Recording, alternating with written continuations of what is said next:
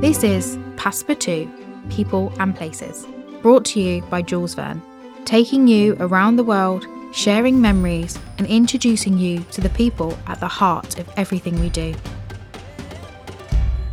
I'm Abby, and in this series I'll be delving into past adventures, inside stories, future journeys, inspiring you to discover the wonders of the world. Hello listeners, and welcome back to another episode of Passepartout, People and Places, brought to you by Jules Verne.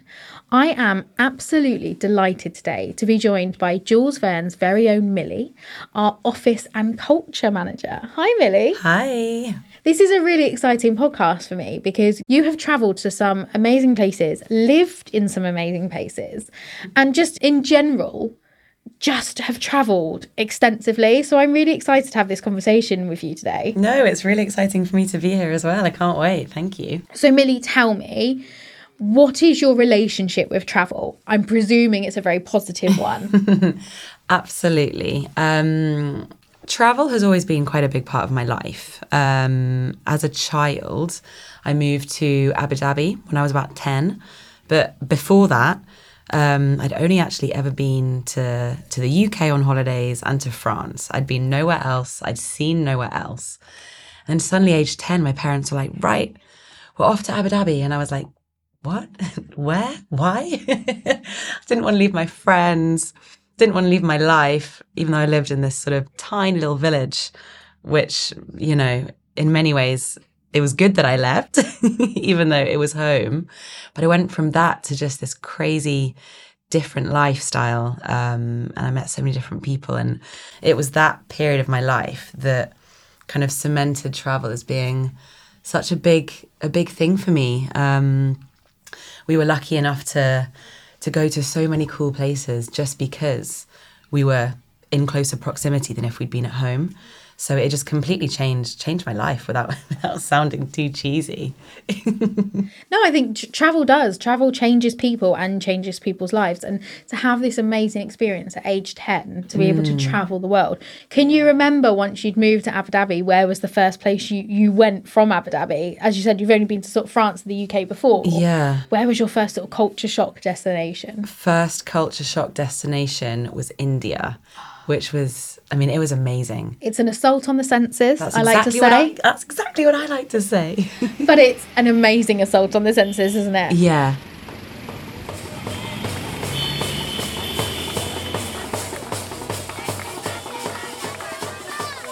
I think for me, it was just really powerful to see children my own age in situations, obviously, the polar opposite to me. And I remember feeling quite embarrassed because at the time, my little sister, who is quite a bit younger than me, she was just a baby. And she was quite fat and healthy and just like a really lovely, chubby little kid, but children her own age, the difference was just so stark. And I think for my parents to introduce that to us so young was something that was so powerful and so, yeah, just so moving that, yeah, that in itself was just an amazing lesson, I think, that we learned and something that stuck with us. To see something different, isn't it? A different culture, but a different way of life.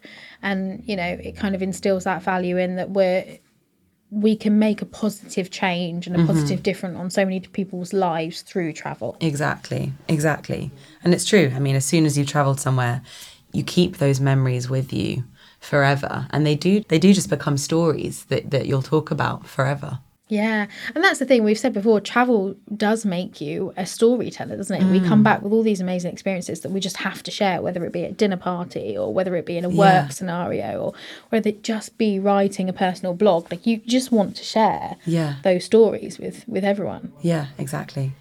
With all of your travel memories, is there a person that sort of sticks in your mind as the most memorable person you've met while you've been travelling? Or, you know, a group of people that you've met and you thought, oh, yeah, that's one of my favourite memories? When I moved to Egypt about 10 years ago for my year abroad, I met this amazing group of people that then became our very best friends. And one of the girls in particular, when we first met her, she invited us out to go out with her for the evening. And she was like, right, I'm going to come and pick you up 7 o'clock, be ready. And I was like looking at my wardrobe being like, be ready? I mean, I'm just going to chuck on like my baggy pants and a really plain t-shirt, right? Like where could we possibly be going? We're in Egypt. We're in Egypt, you know, and I'd just arrived. I'd literally been there like 3 days. Car horns like blaring outside. She's like, get in the car. And as me and my my friend get in, she's like, what is that? What are you wearing? And I'm like, oh, well, you know, ready to go, aren't we? And she's like, no, absolutely not. She was like, you're coming to mine to change. She drove us to her apartment, made me like completely change my outfit into something a little bit more sort of Partyish, exactly. Okay. And I was like, I was looking at her clothes thinking, wow, like I just had no idea that wardrobe would be possible. And as well as kind of the places to go to wear them. Yeah. But we just had the most fun night, and it really just changed my whole perception on life in Cairo and Egypt. Yeah, I think people don't necessarily realise that Egypt is a really cosmopolitan country, but Cairo itself is a really modern...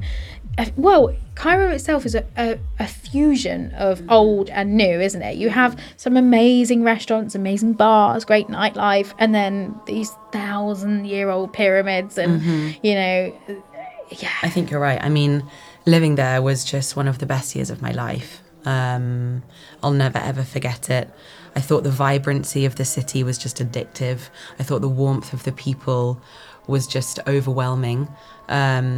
And then, yeah, the real social aspect combined with the really remote camping trips that you can do on the coast, just under the stars, no electricity.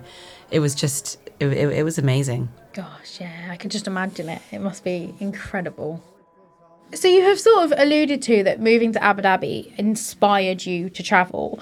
And then you've just mentioned that you lived in Egypt for a year. So what was it that sort of lit that flame inside you where you went, I'm going to travel and I'm going to travel on my own?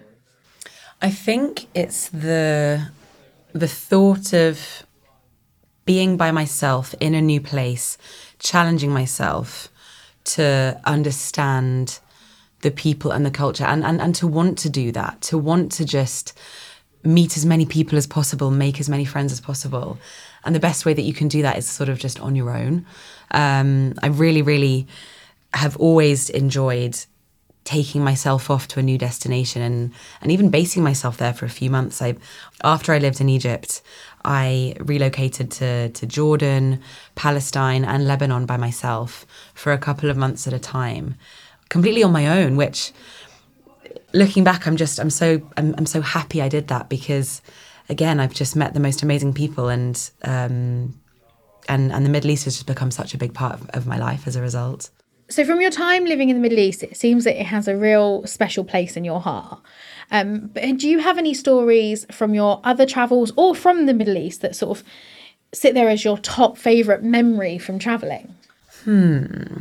Well, I guess most recently, I've just got back from quite a big trip in Mexico. And one of my favourite things about the whole trip was that some friends and I went out swimming really early one morning with a local guide. And we were just sort of in the water. We were hoping to see some dolphins. And we were in the sea and suddenly the guide comes up to us and he said, girls, get in the boat quickly now. So we climbed in and we sailed away from the shore and there was a whale in the distance. Wow. And I've never seen a whale before. Even talking about it now, it kind of gives me goosebumps. And so we sailed away, like quite calmly, away from the shore towards this whale.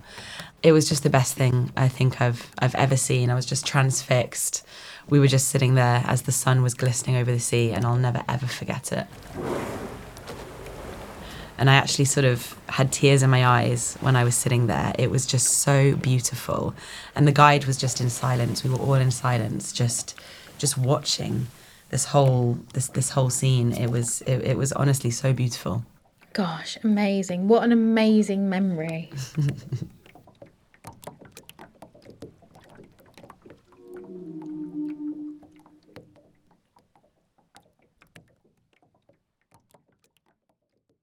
How do you plan your trips? You've sort of said that you like to travel solo.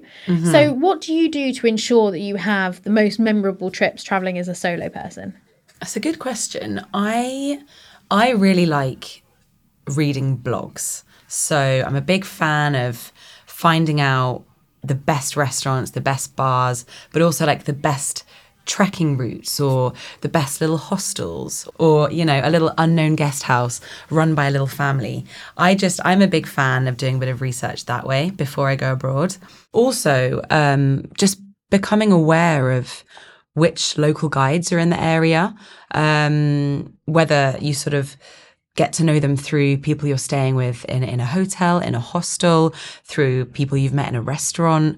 I really love just getting to know the area through someone that lives there, especially if they're sort of someone who's even kind of close to your own age or someone who really wants to get to know you as a person. It's always nice to create that bond with your guide. It's always lovely, isn't it, when a guide takes interest in you and then it can sort of tailor your trip to things that you enjoy and you like to hear about and learn about. And I think that's the thing, isn't it? Having a guide is just an asset that everybody should have. They are, as people are the best brand ambassadors for their own countries if they're passionate. And I think you don't go into guiding if you're not a passionate person about the place that you live in. And they're just the most amazing insight into a country and its culture and its people. Yeah. And they help you take the best photos. So let's face it, we all walk away with amazing memories, but we have to have the photos to back it up. Exactly. I wouldn't be here today in front of this waterfall if it wasn't for you. Exactly. You know, I wouldn't have that picture of that particular restaurant with my gin, like just perfectly placed.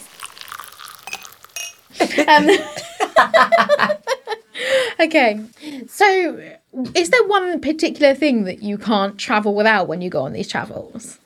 I would say, without a doubt, my headphones. Okay. So music is such a big part of my life, and when I'm away, I really find that the playlists or the songs or the mixes or anything I'm listening to at that time becomes such a strong memory for that particular trip that when I then hear it back at a later date, say if I'm just on my commute to work, it really, really takes me back. And it's so powerful. And I've got so many instances like this where I know that if I'm sort of if I want to be taken back to any of these amazing trips, I can just stick my headphones in and I'll be there. It's headphones for me, number one.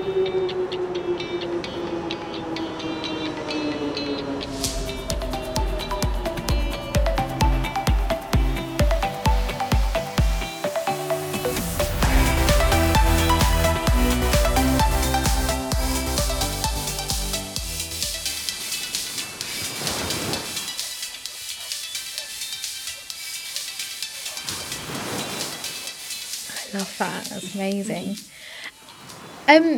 So we haven't even touched on half or even a quarter of the places that you have travelled to. Do you know how many countries you've travelled to in total? Oh, I don't know, but I'd say definitely over 40. Wow. But no, don't have an exact number. And has that changed you, do you think, as a person, visiting all of these different destinations and tasting all of these different cultures and meeting these different people? Do you think that has changed you? Definitely. I mean, for a start, it's made me like obsessed with food. Traveling to so many different places, you get so much more confident with what you're eating. And, you know, from insects to the smelliest fruit in the world to the sludgiest drink you'll ever see in a cup, that kind of thing. Yeah. But you'll just try it all. And that for me is a very, very exciting part of travel. Do you think you're more adventurous with food? Because I know certainly I am. I'm at home. I'm not a very adventurous person. My partner always says to me, try new foods. I'm like, no, thank you. Yeah, sitting with a guide in the Azores and eating something that's been cooked in the ground and brought out as a stew. And you just sit there and think, oh, I'm not sure that looks amazing. But actually it tastes incredible and you absolutely love it. The fact that someone else is telling me to try something that's local to them and is a delicacy, I don't know, I just go along with it. So do you think you're more adventurous with food when you're travelling versus when you're back in the UK? It's funny. Here at home, I sort of turn my nose up at mayonnaise, which I know is controversial. But in a street market, anything goes. Literally anything goes. Doesn't matter what it looks like, what it smells like. It's just there on a plate, and obviously you want to try it. Yeah. And the colours and the sounds and the smells, we are huge foodies at Jules Verne, we all are. And I think I mention food every time on the podcast. But a food street market tour is one of my favourite things because it's just that little sample of different foods and different flavours. And yeah, I just love the noise of like the fryers going and the pans and the...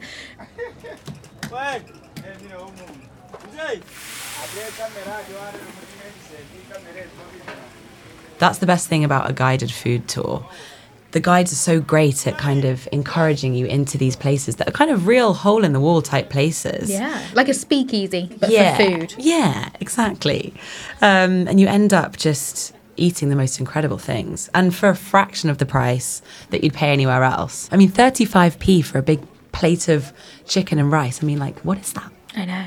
And as well, there's some places like Singapore where some of the food vendors are Michelin star. So you can have a Michelin star meal in a food court.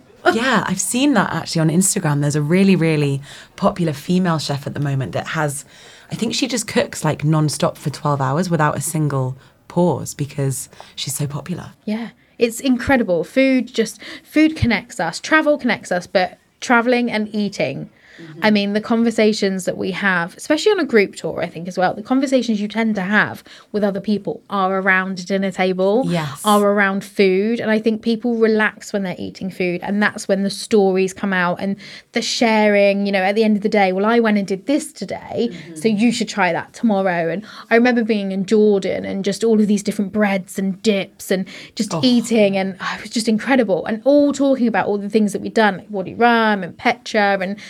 hearing how someone else was moved with Petra by candlelight versus how somebody else thought that being under the stars in a Bedouin camp was the highlight of their holiday. So I think food plays a huge part in travel. Yeah, no, I agree. Completely obsessed. It's like a driving factor for me to go abroad, genuinely. So you have travelled to over 40 countries. The list is probably getting longer. What's next on the bucket list? So a trip that I really, really want to make at some point is a trip to Japan. I'm fascinated by Japan. I think it just sounds beautiful. The culture, the food. I want to see the cherry blossom. Everybody wants to see the cherry blossom. I know. Yeah. I just want to see it, and I know I've seen a million pictures of it, but I just need to be there and see it. The mountains, the beaches look incredible. Yeah. I didn't even know a few years ago that you could, sounds ridiculous, but I didn't know that there were sort of proper beaches in Japan or surfing. Yeah. But there is. And I'm like, wow. So, yeah, Japan's always been super high on my list. And the bullet train? Oh, yeah, absolutely. Absolutely. All of it. Got to be done. Got to be done. Got to be done. Somewhere that I want to go a bit more locally before Japan happens, is Porto. One of my favourite places. Really? Anything to do with a town or a city by water attracts me there. But Porto is something incredibly special. Yeah, apparently it's just incredible. And I've been to Lisbon, done that, loved it. But Porto is meant to be just the icing on the cake, I think. And yeah, I'm desperate to go. So that's definitely somewhere next on my list. Oh, you will love Porto. Porto has got such a rich history and amazing for port, obviously, but also a lot of food, a lot of culture. I mean, yeah, you would love Porto. We'll get you there next, I'm sure. So you're going to travel to Porto next. That's where we're going to get you. Who would be your ideal travel companion? It can be a celebrity, non-celebrity, past, present, future. Who do you want to travel with the most? Can I say myself? Yes. I'm such a big fan of a solo trip, and having done a couple over the last few years, most recently quite a big one before I started at Jules Verne, I just think that the solo trip cannot be rated highly enough. I think it teaches you so many things. It's just, for me, I almost feel now if I was ever to do a big trip, I almost just, it has to be on your own. It's honestly, I know that it can be a bit nerve-wracking, the thought of it, but I think almost that's a reason to do it, personally. So yeah, if I can say myself, I'm going to, Abby. Definitely. Say yourself. I love it. I love it. In fact, my first ever solo trip was to Croatia.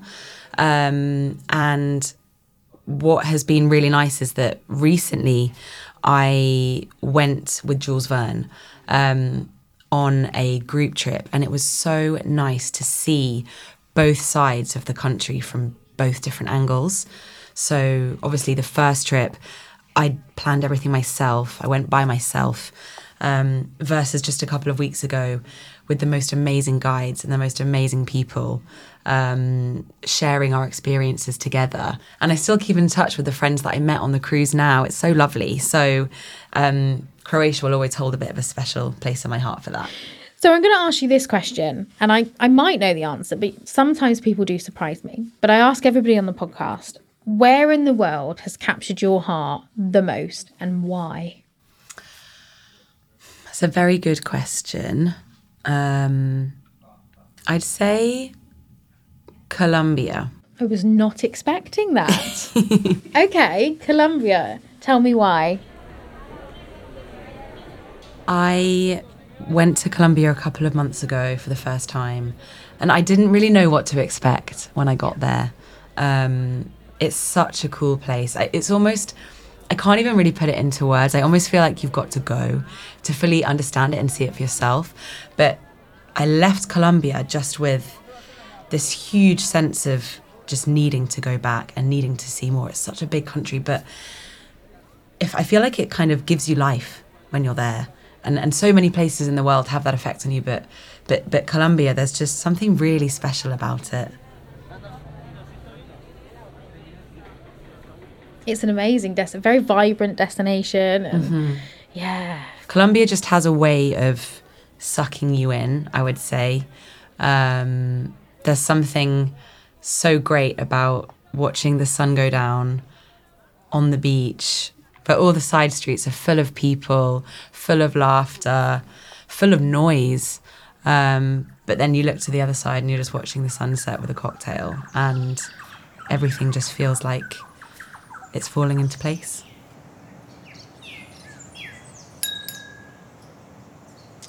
What a wonderful way to end the podcast. Millie, thank you so much for joining me. I really appreciated talking to you today and spending some time with you. And I'm sure we'll carry on this conversation further. Thank you so much, Abby. We hope you've enjoyed the latest episode of Passepartout People and Places. Look out for our next episode, where we'll be talking to more guests about the people and places that have inspired them the most. We'd love to hear your feedback, so please do get in touch. Thanks for listening.